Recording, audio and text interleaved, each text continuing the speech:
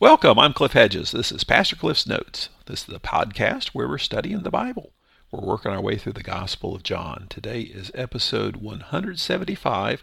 We're looking at John chapter 18, verses 19 through 24. Jesus has been arrested. He has been brought to the house of Annas, the former high priest, who still carries a lot of clout and is referred to as the high priest, even though he's the former high priest. Let's read the passage, John 18, 19 through 24. The high priest questioned Jesus about his disciples and about his teaching. I have spoken openly to the world, Jesus answered him. I have always taught in the synagogue and in the temple where all the Jews gather, and I haven't spoken anything in secret. Why do you question me? Question those who heard what I told them. Look, they know what I said. When he had said these things, one of the officials standing by slapped Jesus, saying, Is this the way you answer the high priest? If I have spoken wrongly, Jesus answered him, give evidence about the wrong. But if rightly, why do you hit me? Then Annas sent him bound to Caiaphas, the high priest. All right, verse 19. The high priest questioned Jesus about his disciples and about his teaching. So verse 19 says the high priest. Then verse 24 says send him to Caiaphas, the high priest. So this is Annas. Annas, the former high priest, the father-in-law of Caiaphas, but he's still an important guy. So he questions Jesus about his disciples and about his teaching. Now the teaching we can understand because that's what he's being charged with is, well, he hadn't been charged with anything yet, but he will be charged with blasphemy about what he says, and they're concerned about his teaching. But the question about the disciples, he doesn't say what the questions were. Is he concerned about the number of disciples? Just how many people do you have under your control, Jesus? And what are they willing to do for you? There's probably a fear of some kind of insurrection.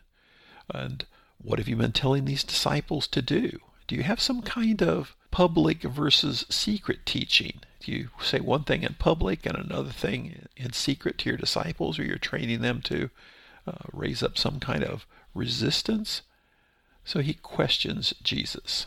Jesus' response, notice he doesn't answer anything about his disciples.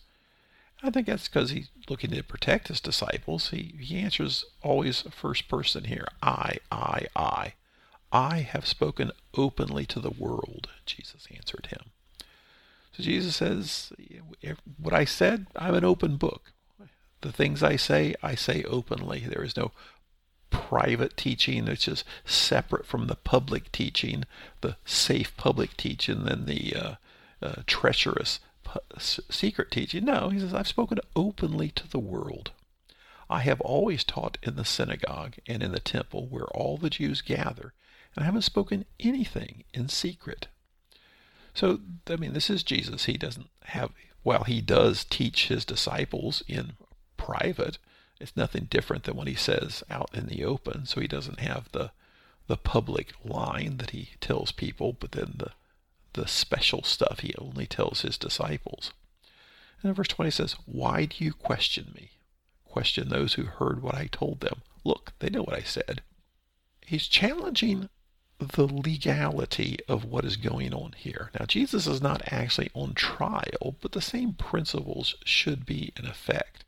Jesus has been tied up, he's bound, and he's been arrested.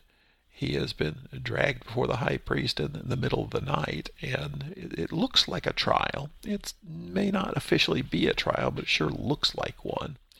And legal questions are important in Judaism. This is where we get a lot of our principles of law from.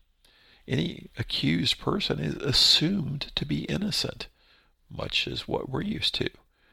There is a beginning assumption of innocence. In fact, you aren't even under a trial until witnesses have established that a crime has actually been committed.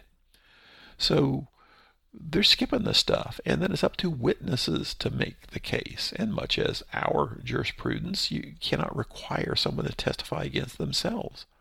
So Jesus is bringing all this up. Why are you asking me? Where are your witnesses? You haven't had any witnesses come forward and make a case that there even is a case, and then you haven't brought any witnesses. So why are you asking me? Go out and talk to the people that I've been talking to. So Jesus pretty much just stands before the high priest and challenges what he's doing here. And so in verse 22, when he had said these things, one of the officials standing by slapped Jesus, saying, "Is this the way you answer the high priest?"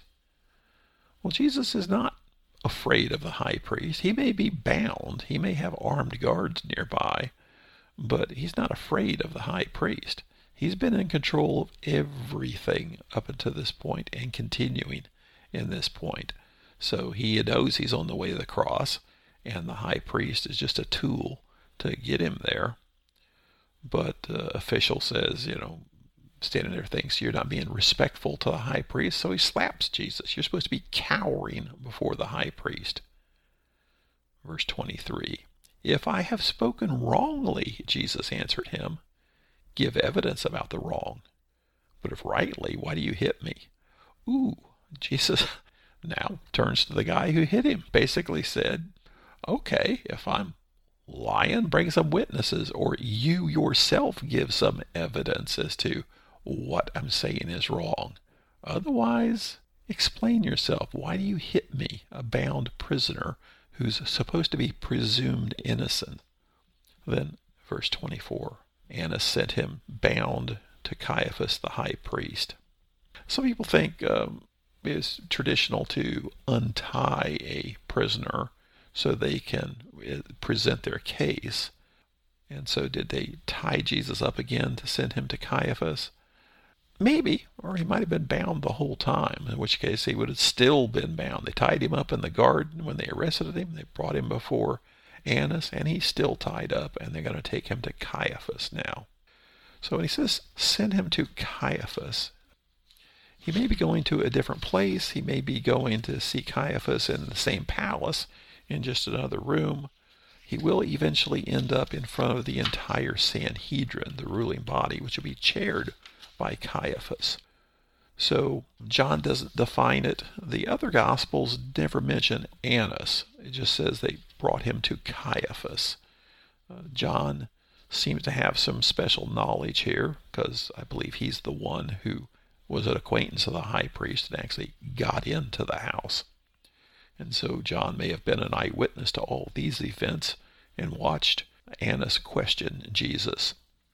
The other Gospels focus on the trial before the Sanhedrin, which is also a kangaroo court where they mistreat Jesus, they bring false witnesses. In all this, Jesus never loses his cool, never loses his demeanor, even though he's grossly mistreated. This is all part of God's plan, that he is on his way to the cross to pay the sins of the world. Thanks for joining me. Join me again next time as we continue working through the Gospel of John.